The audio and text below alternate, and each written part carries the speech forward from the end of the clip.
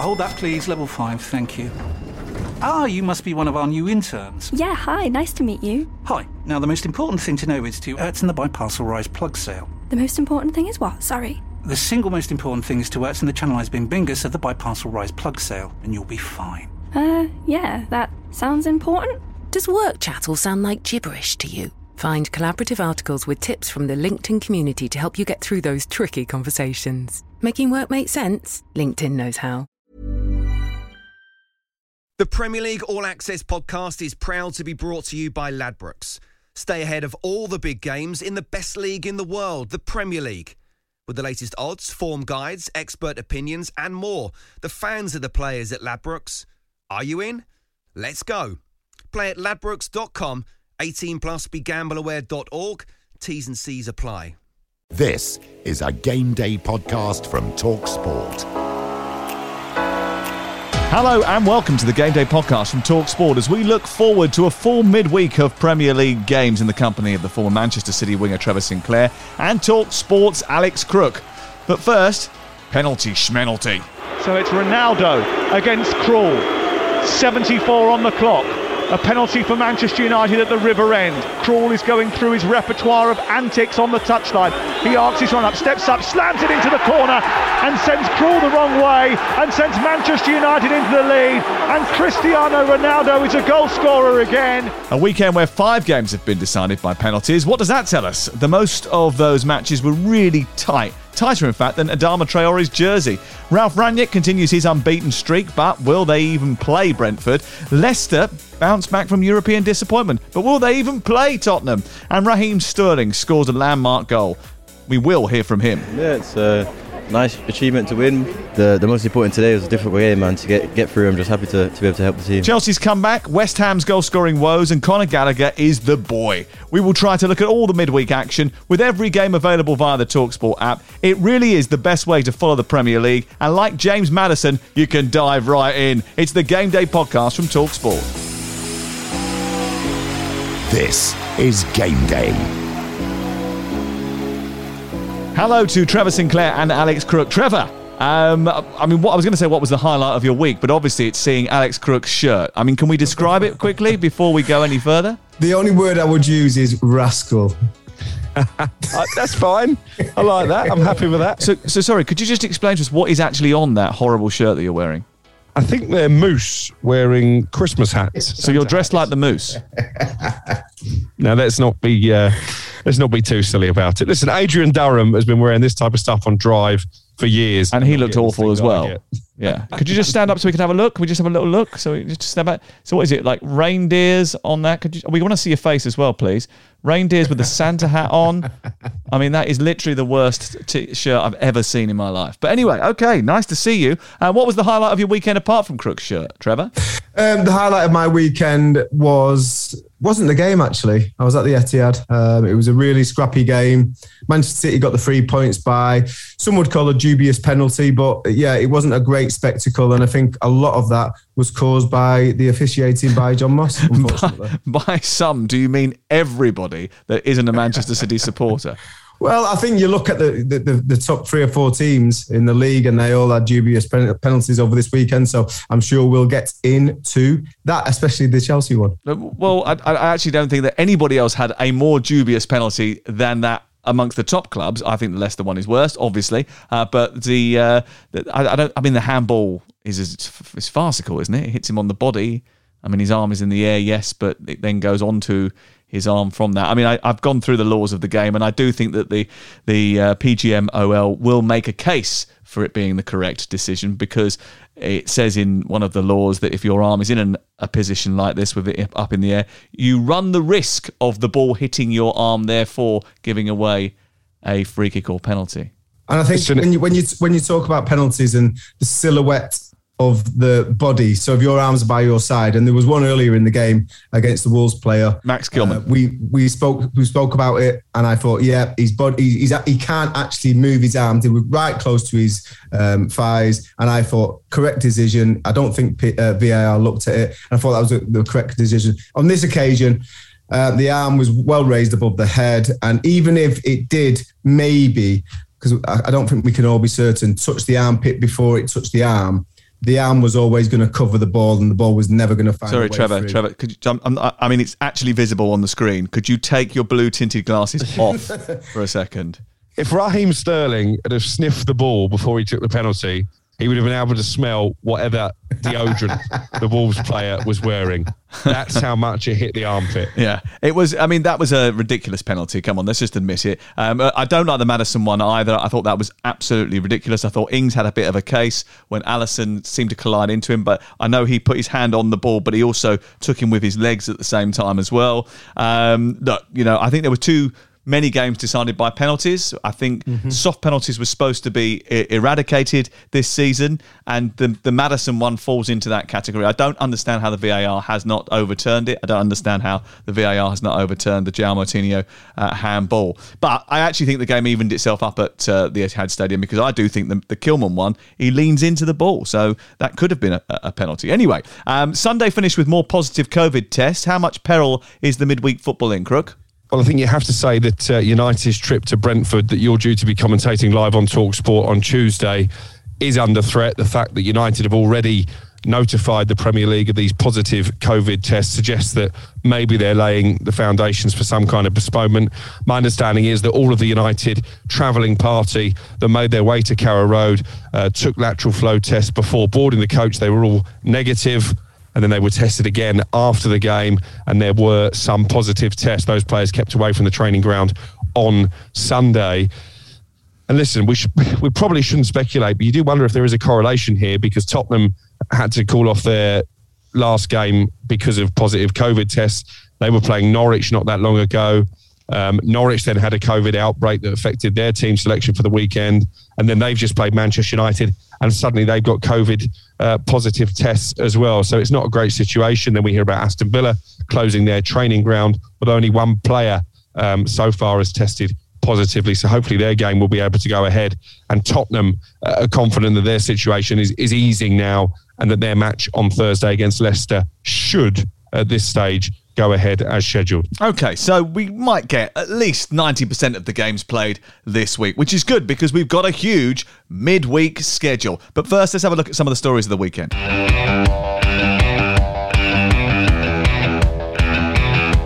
McTominay forward onto Ronaldo inside the area, going a little bit wide, chops back in on his right foot, then goes on his left, then strikes towards the far corner, saved by Krul, pushed away and out towards the near side. Sancho picks it up, tries to get to the byline, does get to the byline, produced across into the near post, stabbed away by Kabak. Tellez whips it in towards the near post, it's headed away by Sargent, comes back out as far as Dalot, clips it back down the left towards Fernandes, great header across the face of goal, tucked away by Sorensen again. Sancho back into the area looking for Maguire, who flicks a header goalwards, and it's tipped over the top by the backpack pedalling Krul, who just about fingered it over the top of the crossbar after a really good header. Stooping on the penalty spot was Harry Maguire. The cross that came in was brilliant from Sancho, a little flicked header which seemed to be looping over Krul before he tipped it out for a corner. Here is Pukki on the edge of the area, trying to turn, does turn, gets a shot away, hits the top of the crossbar. There was a little touch by De Gea to help it onto the woodwork, but from 18 yards Pukki spun,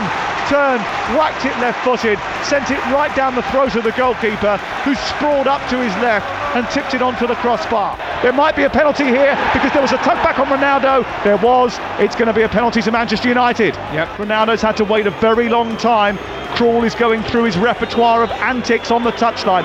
He arcs his run up, steps up, slams it into the corner and sends Krul the wrong way and sends Manchester United into the lead. Oh, what a chance that was. What a brilliant save from De Gea, who's rescued Manchester United for a second time in this game. Manchester United won away at Norwich thanks to a penalty from Ronaldo 15 minutes from time, 11 changes, and despite the rest and having extra time to prepare, Manchester United looked a little bit sluggish and didn't really threaten a side who have conceded more goals than any other in the Premier League this season, and they got a little bit lucky and relied on David De Gea to keep them in it. Trevor Sinclair. Yeah, David De Gea, I think this season, in general, apart from a couple of mistakes, he's been outstanding. One of the mistakes possibly could be the Bernardo goal when they were at home against Manchester City. But in general, I think his displays of been superb, and it reflects what his attitude's been this year. He went in early for pre-season training. He knew that there was a risk to his number one jersey at Manchester United. He came in early, worked his socks off, and he's got the rewards, found his form. Unfortunately for Manchester United, he has, because he was excellent. He made a couple of really key saves in that game. And I think it's been said before, but I think if it was anyone other than Norwich, or certainly a top 10 side, Manchester United could have found themselves on the losing side. Yeah, they lacked a little bit of physicality. Ralph Rangnick bemoaned the body language. I was particularly disappointed with Marcus Rashford. I thought his final ball choice was poor again, Alex. I think he needs to be taken out of the team. I think his form for a long time now has been questionable. And he looks like a player who doesn't enjoy his football. He looks like a player who doesn't have the confidence that he had when he first burst onto the scene. He's not doing anything on a whim now. And I think he's overthinking it. You know, there's no kind of spontaneity in his game. And I think Mason Greenwood, if this game against Brentford goes ahead, should get the nod. But he's not the only one. Bruno Fernandes, after what we thought was a mini upturn, scoring a big goal in the Champions League, he too is struggling. And actually, I was listening to your commentary, Sam, and I thought Alvin Martin hit the nail on the head. It's easy if you're a defender and you're trying to rebuild confidence, because you just keep the game simple. Even as a centre forward, you just hope that a chance comes your way from 6 yards and you put it in the back of the net. If you're Bruno Fernandes, a maverick, a playmaker, someone who's expected to carry the team, it isn't that easy, because you keep having to try to make things happen, but he just doesn't seem capable of it at this moment in time. Tricky trip on Tuesday as well, isn't it? We think they're going to take on Brentford, who came back from a 1-goal deficit on Friday night against Watford. Not an easy team to put to bed, Trevor Sinclair. No, I was impressed, especially without Canos and their talisman, Ivan Toney, missing. I expected Watford to possibly win that game, and I was surprised and pleased that the Brentford side came through it and shown really good resilience coming back from a goal down. I thought that was excellent team spirit, and the manager will be very pleased with that. The sooner they can get Toney back, the better. They don't need him to take penalties, though, do they? Because Brian Mbeumo was particularly cool and calm, I thought, right at the very end of that game.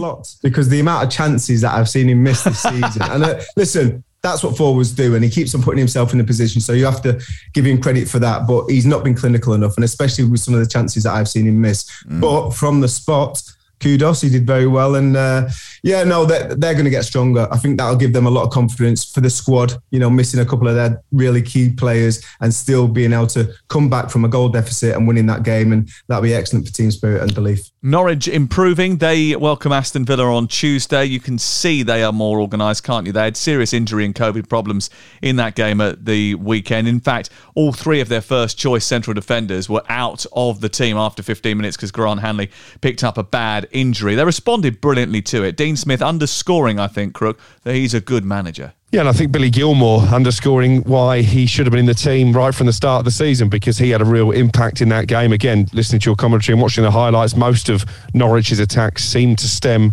from him. But defensively, it is a concern with Grant Hanley hobbling off. And you look at the firepower that Aston Villa have at their disposal, they should have enough to make it a good night for Steven Gerrard and a bad one for Dean Smith in what we can probably call the Dean Smith derby now. And it's quite an unusual situation for him, having been sacked by his boyhood club, to come up against them so quickly. He'll be keen to prove a point, I think, but they just don't have the quality going forward, do they, Norwich? You talk about David De Gea, one or two of those chances, he shouldn't really have had the opportunity to save. That lack of cutting edge, the fact they've got so many defenders injured, I think it's difficult to make a case for Norwich winning this game. And also, talking about Billy Gilmour, his creativity in that side, he also had a little word with Cristiano Ronaldo in the game and said, get on the weights, which I thought was quite amusing. Tough jock, and he's a tough jock. We all stood in the rain for about half an hour after the game, getting soaked, wet through. So much so that I actually missed my dinner date with Guy Mowbray because I couldn't bring myself to leave the hotel after getting absolutely sopping wet doing the interviews afterwards. I did. I felt really bad about it as well. I texted my son, I'm sorry, but I just can't go out now. I'm just absolutely wet. I'm ridiculous. It was pathetic on my behalf, and I'm sorry, Guy. But the other thing is that Dean Smith was there, great big jacket like me. He was dressed as a Sith Lord when he was doing his match of the day interview. And then Billy Gilmour was just standing there in his kit.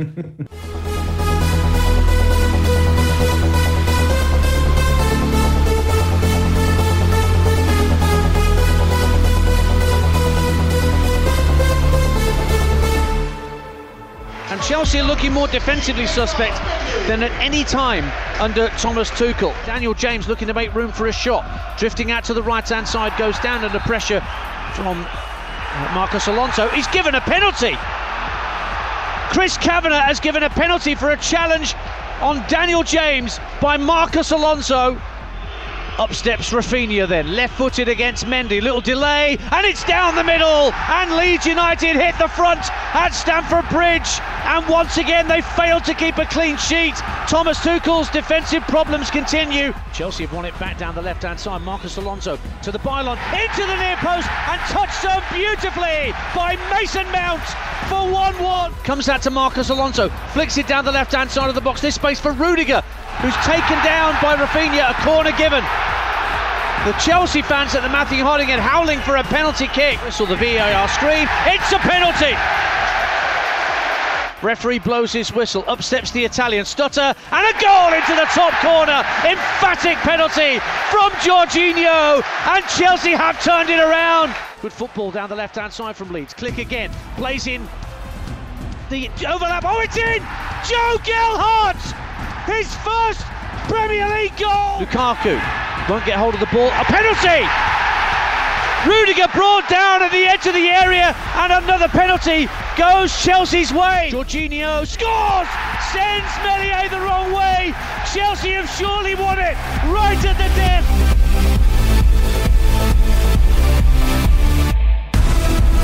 Chelsea 3-2 winners against Leeds in arguably the best game of the weekend. 3 penalties, all of them correctly given, I think. And Leeds certainly back to their best in terms of fitness, energy and work rate.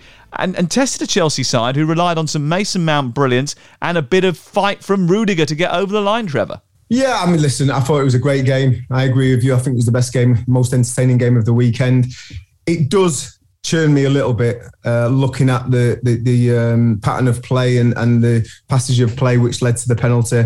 I don't think that's a penalty. I think that's a really soft penalty. Well, there's 3 penalties, so you need to identify which penalty you're talking about. We're talking about the last one, okay, Rudiger's penalty. I just thought he bought that. I thought the referees were, going into this season trying to get rid of that and stamp it out. And I still can't believe you're complaining about that penalty and saying that the João Moutinho one is okay. Well, I thought it was handball. I thought his hand was raised above his arm, and I thought his arm. But going back to the Rudiger one, I thought listen. I think he's Marmite. You either love him or hate him. He's a disruptor. He's a leveller. He puts himself about. He uses physicality.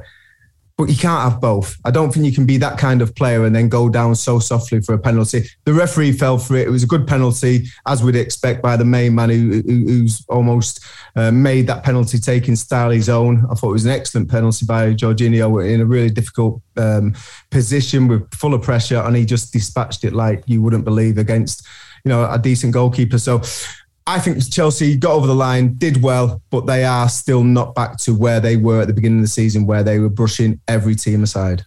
I think that left-back area is still a problem. Major issue. Alonso, relying on him for the rest of the season when the going gets tough and you're in the later stages of the Champions League and you're competing for titles, I'm not convinced by that. They'll be okay this week. They've got Everton at home. We'll probably talk about Everton and their shambolic performance at Crystal Palace later, so that they'll win there. And then there's still the reintegration of Romelu Lukaku into the team. We were speaking to Jason Cundy on Darren Bent's Boot Room on Sunday night, and he says to him he still doesn't look fit. At the moment, he thinks Kai Havertz offers more in that false number 9 position than Lukaku does. That's a £93 million problem that Thomas Tuchel needs to solve. Well, he's solving it with a £72 million problem. So, I mean, it's not too difficult, really, is it? I mean, because it's great to be able to rely on Kai Havertz if Romelu Lukaku isn't firing on all cylinders. Rudiger's an interesting one. I know you said he divides opinion. I mean, he divides opinion amongst even Chelsea fans. I mean, because if you look at the two sides of his game, sometimes he can be brilliant defensively, and he was during this match, but he was also brilliant in the opposition penalty area, winning 2 penalties. But he also vacated the Chelsea penalty area to go on a 20-30-yard drive with the ball, which sometimes really works in their favour, then forgot about the fact that he needed to get back, and that's how they scored their equalising goal right at the end of the game anyway. So, He does divide opinion amongst everybody. Too much drama. There's too much. There's a lot. There's so much going on, and also he just charges out of defence. And as soon as that scrap happened, and he was like 60 yards away, he thought, "I've got to get in the middle of this and show just how important I am to my friends. I need to make sure I am the alpha male here, and go and pick on someone quickly. Do it." What made me laugh about that? I mean, it was a bit of a throwback to Lee's Chelsea games in the 60s and 70s. I think it was Rafinha who exited the scene very quickly. It was just casually strolling down the touchline while the rest of the outfield players were scrapping by the corner flag. Off you go, lads. You get on with that. I'd be straight down there. I'd be in the shower. Right, okay. Wolves 0, Manchester City 1 with Raheem Sterling's 100th Premier League goal. And here is Raheem Sterling speaking exclusively to Nigel Adderley. 100 Premier League goals. What an achievement for you. Yeah, it's a nice achievement to win. The most important today was a difficult game, man. To get through, I'm just happy to be able to help the team. And they made it hard for you? Yeah, as I said, Wolves are always a team that we find really difficult to break down. They're really compact, and we found it really difficult again today. And you're back in the side now. You have been recently, and you seem to be rediscovering that verve that you've always shown. Yeah, as I said, I'm a player. I like to feel a part of it. Like to feel I can help my team, and I'm really grateful to have a run in the side so I can do just that. And with the players around the squad, you have to be on top form every time, don't you? Yeah, as I said, we've got 2 players in each position, 2 top players in every position that plays for their national team. So it's loads of challenges, yeah. And you've got a game here on Tuesday. It's relentless at the moment. Yeah, the Christmas period is always a tough one, but it's one we know that we have to be focused and look forward to the next. Brilliant, and good luck to Raheem Sterling as well. We're delighted with the fact that he's got his 100th Premier League goal. Leeds beat Manchester City last season at the Etihad, Trevor, and got over a sending off to achieve it. They've got to get over a few injury issues to achieve it this time around. Can they do it on Tuesday night? I think they can. I think Leeds can beat Man City? Steady. That's what we just asked you, and you said they can. Excuse me. No, listen, Manchester City, even though it was a close game. We got excited there for a moment. Against Wolves. I think a lot of the problems that flowed from that game was from the referee, John Moss. He let so many fouls go in the opening 15, 20, 25 minutes of the game that eventually he had to book Rodri for a drag back. And then from there on in, he was a bit card happy. Yeah. And that was just the way that he officiated the game. It ended up being a really bad-tempered game. Was he also the problem on Wednesday night when they lost to RB Leipzig? No, I think RB, that was a dead rubber, and it's very difficult to raise your game for them kind of games, and especially with the rotation of squad and the way that I thought RB Leipzig showed great character, managerless, went into the game, them against the world, and they pulled off a great result. I think Manchester City started that game really sloppily. This game, they started the game well. But I think John Moss, with the way that he officiated the game, it encouraged a little bit of bad temper between the two sides. It got very etchy, and that culminated in Raul Jimenez absolutely losing his head and putting his teammates in a really bad situation and going down to 10 men with a ridiculous decision to stay on the ball after he'd been yellow carded and then get a subsequent second yellow card and get sent off. And that kind of was the final nail in the coffin for Wolves, and Manchester City started the second half superbly well. I was really pleased for Raheem getting his 100th goal in 303 games. Excellent record for a winger. And, since he's been brought back into the side, I think he's been one of the brightest sparks, and he looks like he's really found his form again. One of my favourite videos of the weekend was Wayne Rooney from a few years ago now. It must have been before a Manchester derby. But he is kicking a ball to a toddler wearing a Manchester City strip. And the caption was Manchester City's players trying to get Jack Grealish to score a goal, because that is an issue, isn't it? The return of a £100 million investment, for me, Jack Grealish is yet to live up to the price tag. And again, like Thomas Tuchel, is something that Pep Guardiola is going to have to find a solution for. And like Thomas Tuchel, he's got plenty of alternative options. But that, for me, is a move that hasn't worked out to this point. Will Leeds repeat last season's success? You have to say it's unlikely, but I think Marcelo Bielsa will take a lot from defeat. They showed that character, they showed that physicality and that fitness that we became accustomed to seeing from Leeds last season. if they can go here and come away with a respectable scoreline and not get hammered, that should set them in good stead for the rest of the campaign when some of their key players are back to fitness. Chelsea take on Everton at 7:45 on Thursday night. Rafa Benitez goes back to Chelsea with the Toffees after being dismantled by Crystal Palace. There were chants of fat Spanish waiter after Richarlison was taken off, followed by the Brazilian's own song. I'm guessing that is Everton fans' way of saying, Crook, that they aren't very fond of Rafa Benitez. Would that be accurate? Well, they've only won one game since middle of September, and that was against Arsenal. And you do wonder, if they didn't complete that comeback win against Arsenal, would Rafa Benitez be out of a job? Because for all the improvement that we saw in the second half on Monday night, it was back to being shambolic on Sunday. And obviously they got the goal back from Salam and Rondon, but it seemed a strange substitution when you're 1-0 down to take off Richarlison and bring on Rondon, who you know is not very popular with the fans and doesn't have a fantastic goal record in the Premier League, to say the least. It's just a bizarre change that Rafa made. He'll say, well, he got his goals, so it worked out in some ways. But ultimately, you look at the goal they conceded at the end. Seamus Coleman, I don't know what he's doing down by the corner flag. It was a wonderful finish in the end from Conor Gallagher. But that's a really bad defeat for Everton, and it doesn't get any easier, does it, for them? And it won't get any easier for Rafa Benitez. We knew right at the start of the season it wouldn't take much for the Evertonian faithful to turn on the former Liverpool manager, and I think he's got a massive job on his hands now to try and turn that situation around. Not sure Stamford Bridge on Thursday is the best place to do it. Trevor, with Rafa Benitez, I mean, he's on a hiding to nothing, isn't he? He would have known that, and we said at the time, he's got, you know, skin thicker than a rhino. He doesn't care. He knows that he thinks he can diplomatically work his way out of any situation. Eventually, if you just stick with him long enough, he'll turn it around. But are they going to stick with him? Because I know that Farhad Moshiri has sort of indicated that he's going to, and he's going to put all his eggs in the Benitez basket. He's sacked Marcel Brands. So, I mean, there isn't really any other option of where to go after this. But sometimes it can just become too toxic, can't it?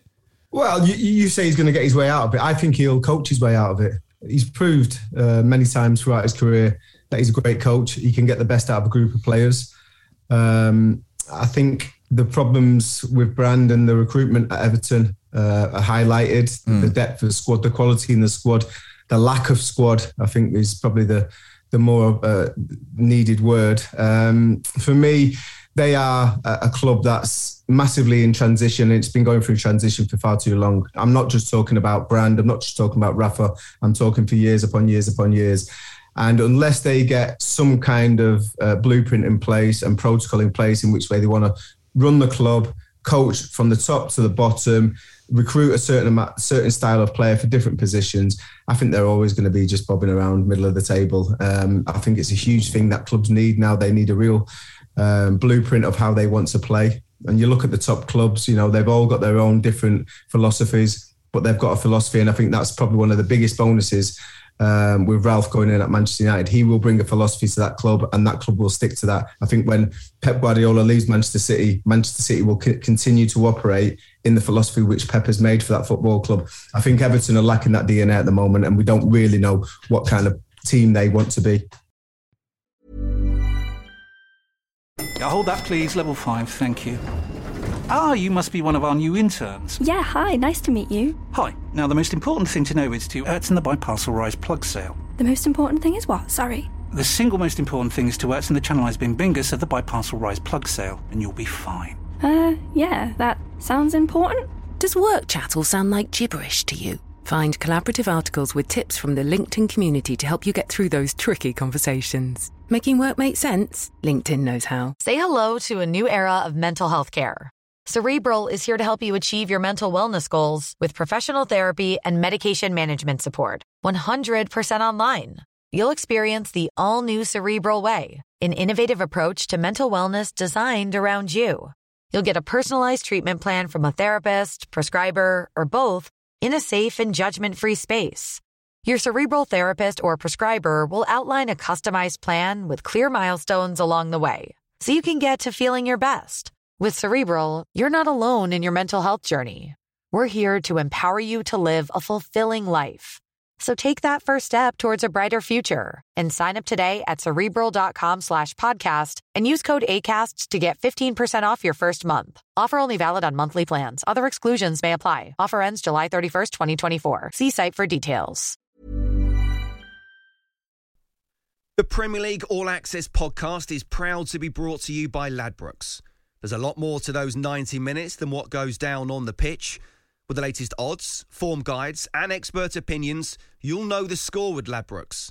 Odds update on Talk Sport with Ladbrokes. Are you in? Let's go.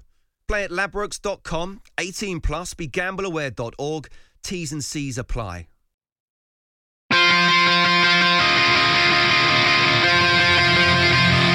Raheem Sterling up against Jose Sa.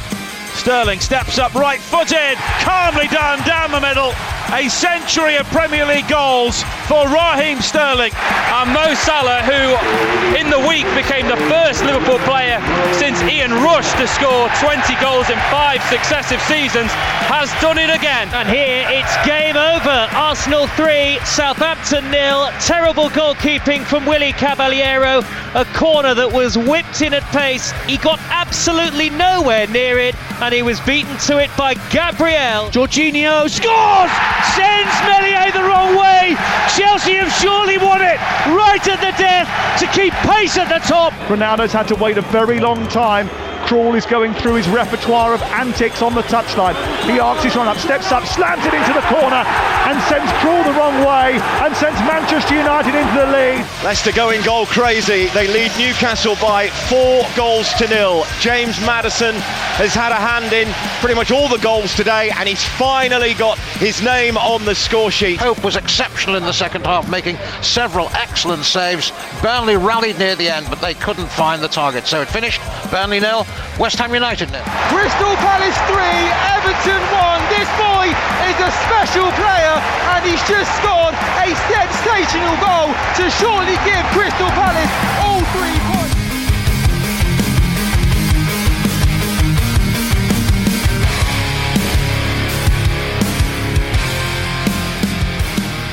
Burnley 0, West Ham 0, and Arsenal 3, Southampton 0 were the weekend scorelines. They clash on Wednesday night. I mean, you just can't pick Arsenal, can you, at the moment? The good news is that 1 goal in 12 for Mikel Antonio now, and ultimately, if he isn't scoring, then West Ham don't. So that's probably good news for Arsenal in a sense. He's been involved in 40% of their goals this season in some way, shape or form. I thought Arsenal's goal that they did score against Southampton playing out from the back was absolutely terrific. You know that Pep Guardiola has sent Arteta the aubergine emoji after watching that goal. You would have been in love with it. Tactic worked very well against Saints, but West Ham are not going to allow them to do that because those little inches that they just about got away with passing that ball around to build that goal for Lacazette, West Ham will be on them like a rash crook. It was a very Arsenal result and performance, really, because actually Aaron Ramsdale made a number of big saves in the game. So they're still a team who give the opposition plenty of opportunities to get shots on goal. But this is going to be Arsenal this season. They'll beat the teams they should be beating. They'll lose to the teams that you expect them to lose, the top 4 and Manchester United. And then they'll throw in the occasional wobbler like they did against Everton on Monday night. I'm still not sure we're seeing signs of a long-term rebuild under Mikel Arteta. The Aubameyang situation is very interesting because this isn't the first time that he's had disciplinary issues and that Mikel Arteta has had to leave out his captain. It'll be fascinating to see where they go from here because, quite frankly, nobody else is going to give Aubameyang the type of money that Arsenal are paying him, even if Arteta did want to try and get rid of him in January. Oh, I've heard that story before somewhere, haven't I? Exactly. So they certainly haven't learned that lesson. And the alternative to Aubameyang seems to be Alex Lacazette, who is letting his contract run down and he's going to leave on a free transfer in the summer anyway. So it's a big problem at the top end of the pitch. And I think they will have to be better. We're going to have to see the best of Arsenal if they are to overcome a West Ham side who've stopped scoring goals, but they're not conceding many at this moment in time either. And actually, you talk about penalties.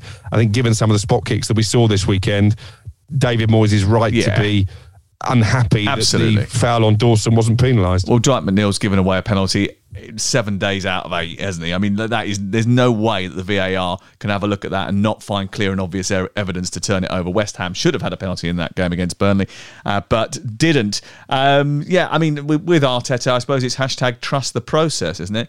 Whereas with West Ham United, how do they find their goal-scoring mojo? Because Antonio now really has started to struggle.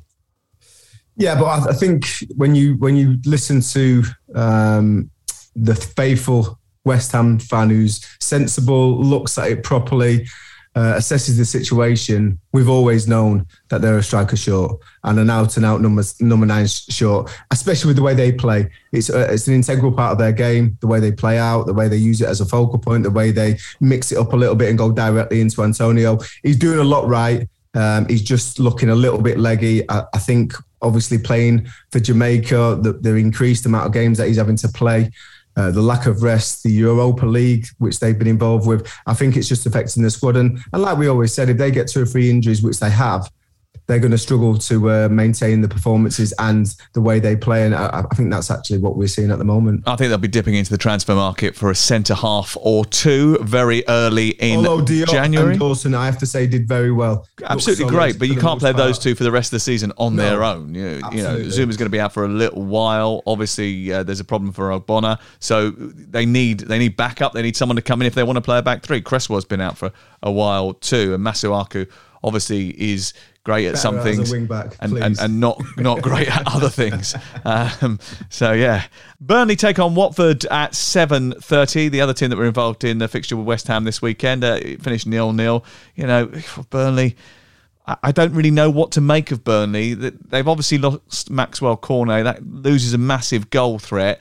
They keep throwing away leads when they have them, and then obviously when they are at home, it doesn't feel comfortable for them. They haven't had a great run there for a long time. No, but this is a big chance for Burnley because actually it's 1 win in 7 now for Watford. That was against the Manchester United team that absolutely stunk out Vicarage Road. And from the accounts I've had from people that were at the Brentford Community Stadium, despite the fact they led for a long time, Watford were actually quite poor. Oh, they were rubbish on Friday night. It was, the inexplicable decision that Ranieri made to make the change. I mean, it was just no one could understand why it was. I mean, you know, everyone was going, well, why has he done that? He's taken off a midfield player, ball on a forward, and he's left himself overrun in midfield. And then what happened.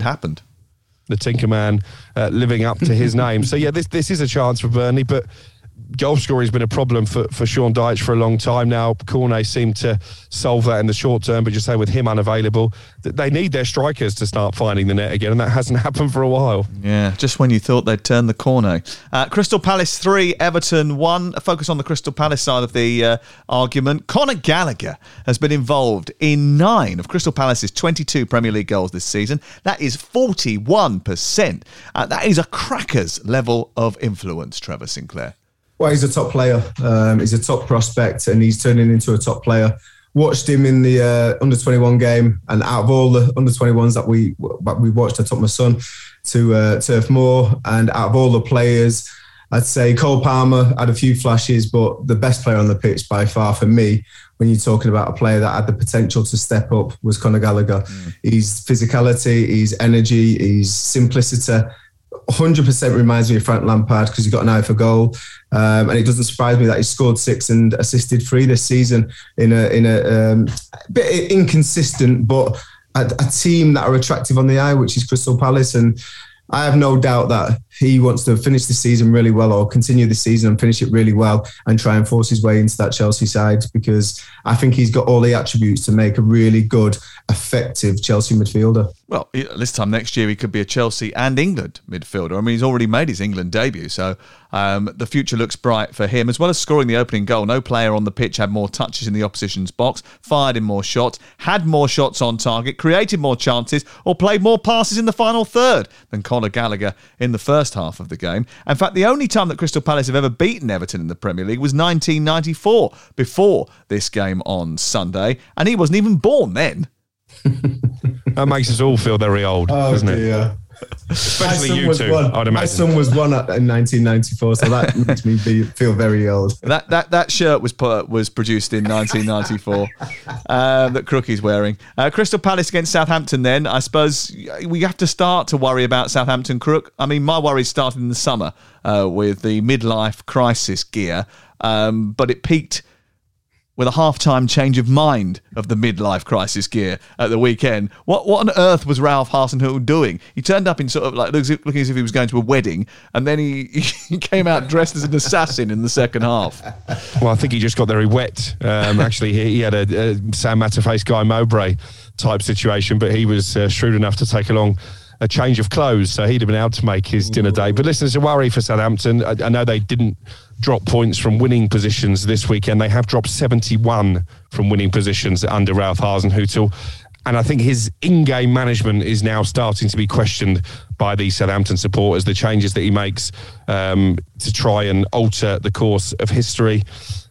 Willy Caballero brought in because they've got a 23-year-old goalkeeper who's been there, because they've got a 23-year-old goalkeeper who's been there a long time that clearly they don't feel is up to the rigours of the Premier League. Well, nor is Willy Caballero on the evidence of what we saw at the weekend. He threw one in. He probably threw two in when you look at the offside goal. And actually the header from Martin Ødegaard, who was so embarrassed to score a header, he went away tapping his forehead. He's never done it before, he said. He's never scored a header before.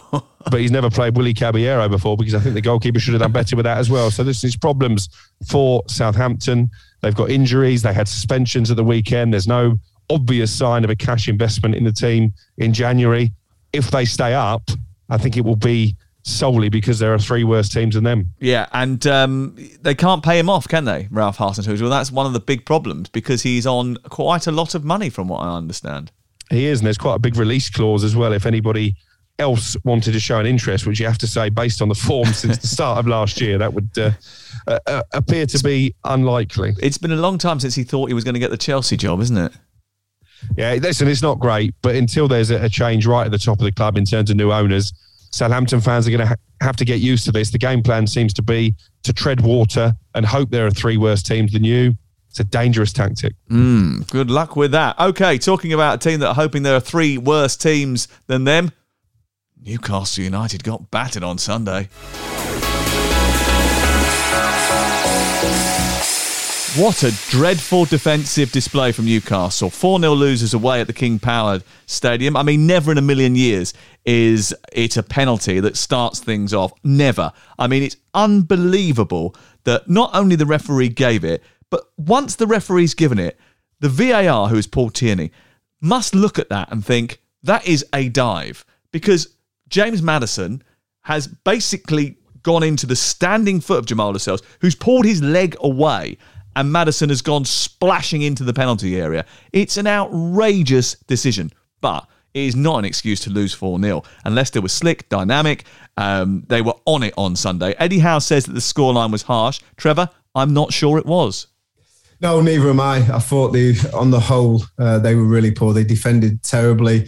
I thought, like you just mentioned there, I thought Leicester looked more like their usual self, passed the ball well, looked great on the counter-attack, but controlled the game all in all. And I have to say, disappointing. James Maddison diving like he did. You know, I'm all for, trying to bend the rules to gain an advantage, but that's pretty much cheating for me. You know, he's looked for the foot. He's gone over Lascelles' foot. And the worst thing is, when it goes to VAR, that they've not asked the referee to go and have a look at the monitor because they feel he's made a mistake. I mean, I think that's the biggest atrocity that's gone on with the way that the penalty was given. I think it's shocking. And there's no accountability. Why are VAR not asking the referee to go and have a look at the monitor? Because I don't understand that. Are they looking after each other? I don't understand that. It's ridiculous. I mean, how can he not look at that and go, I think it's not a penalty, but you better look at it again just to make sure, because, I'm not 100% sure that it's a penalty. You better go and have a look at it. But they don't. And it's crazy. It is absolutely crazy, because there's no way. That does change the game, obviously. Of course it changes the game, because the opening goal in any game will change the trajectory of the match. But ultimately, this is a huge decision. Newcastle fighting for their lives. Crikey, you've got to get that right. And it's such a blatant error. I mean, look, look, there's nothing you can do about it now. The Foxes registered a clean sheet, though, for the first time in 17 matches in all competitions, despite losing Johnny Evans to an early injury. So that is good news for Brendan Rodgers. Liverpool are next for Newcastle. Jurgen Klopp happy with another Liverpool win? They bossed the game, didn't they, on Saturday? Yeah, they did, and there were all kinds of penalty shouts in that game. Steven Gerrard obviously unhappy with the penalty given against them, which I think was probably a spot kick. And I'm 50-50 on the one with Danny Ings. So if I'm 50-50, therefore it isn't a clear and obvious error. So you have to say that VAR probably right not to intervene. But Liverpool were the dominant force, could have scored more goals.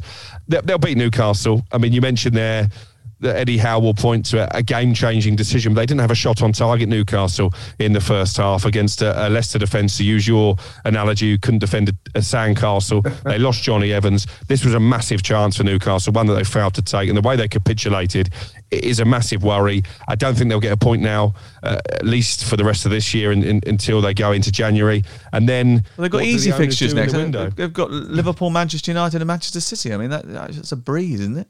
It's a nightmare. It's a terrible result for morale, for the confidence of the fans, and probably for the confidence of the board when it comes to opening the checkbook as well. But did they take a selfie afterwards? No. Okay, I think that's a no. Listen, defensively, the Villa stuck at it in the game against Liverpool. And we're talking about Liverpool playing Newcastle at 8 o'clock on Thursday.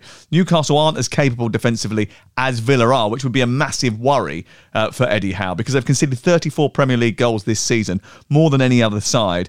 It's their highest tally of goals conceded after the first 16 matches of any league campaign since 1977-78, when they went on to be relegated, Trevor. You must remember that one. Yeah, but I think when you look at that Newcastle side, you know that they've got a threat going forward.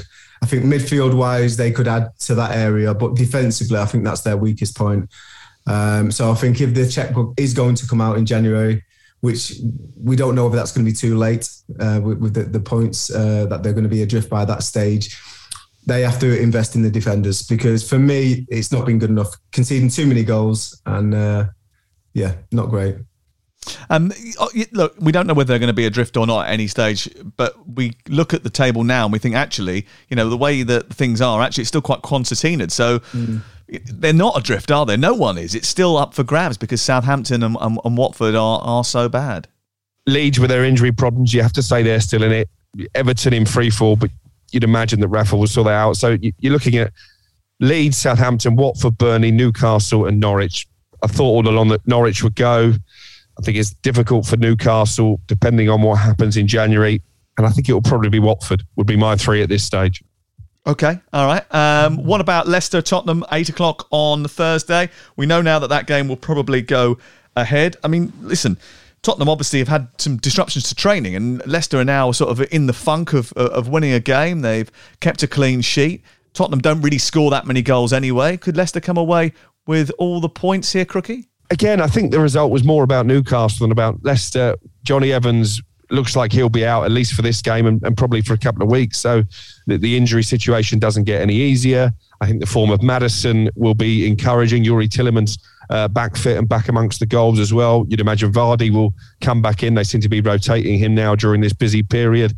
But Tottenham, despite their COVID issues, have basically had a decent gap between games now. So Antonio Conte has had time to get them back in the training ground on Sunday and get them well drilled and well organised. I think it's a difficult game to call. I guess we'll know more about how much of a corner Leicester have turned come the close of play on Thursday. I don't understand that. How has he had them all back in the training ground if they only had 12 players available on Thursday? I mean, the isolation period is 10 days, isn't it? Well, they did return to the training ground on Sunday with the players that he had available. I guess he's been sanitised and shown to be a clean and safe environment. They would have been COVID tested as well. Those players who tested positive cannot be involved in this game on Thursday, right? There's no way that can happen. Well, we still don't know the identity of these 13 players, do we? So it will be an interesting team sheet when Antonio Conte submits it. And also, you have to ask when did the players show a positive test? So we don't know when that was. So they may be coming out of quarantine. And Tottenham won the last 3 league games. They're confident. And I would expect Tottenham to put up a really good showing. And especially with the work that Antonio has been doing with them and go there to win. Did you hear that, by the way, in the background? Crook just went, "I've got to go," and ran off. And like, it's as if we couldn't hear him if he spoke into the microphone whilst you were talking.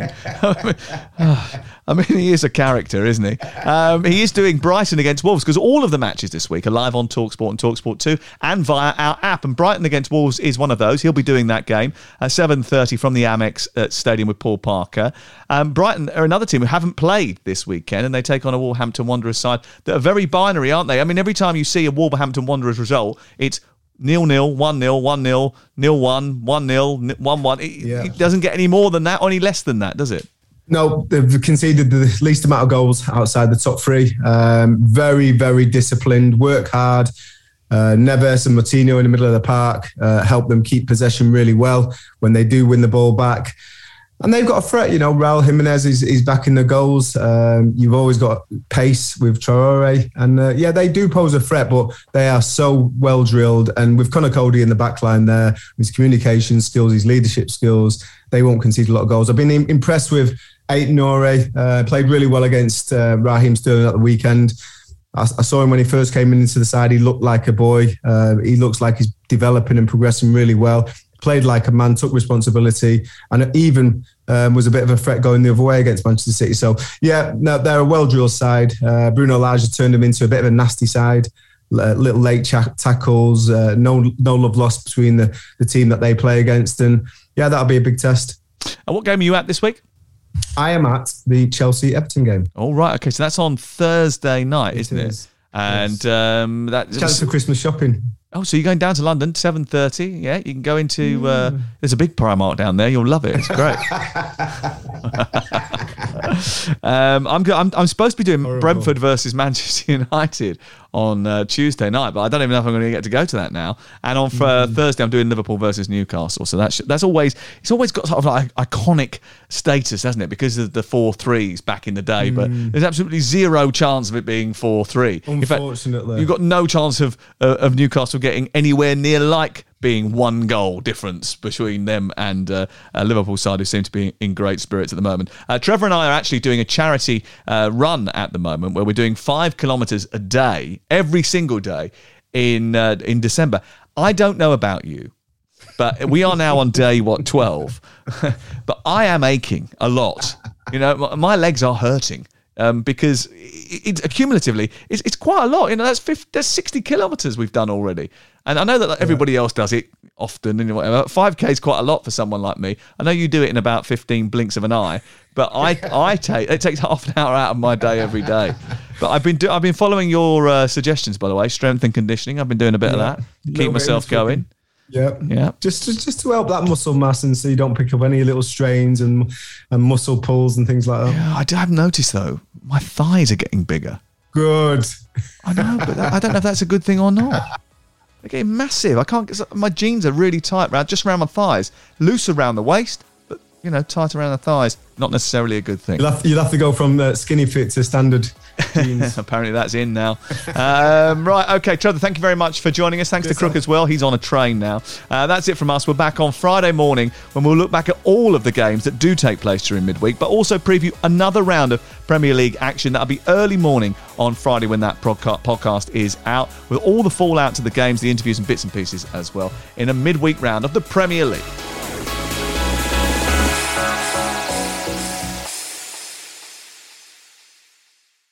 The Premier League All Access podcast is proud to be brought to you by Ladbrokes. The latest odds, we set them.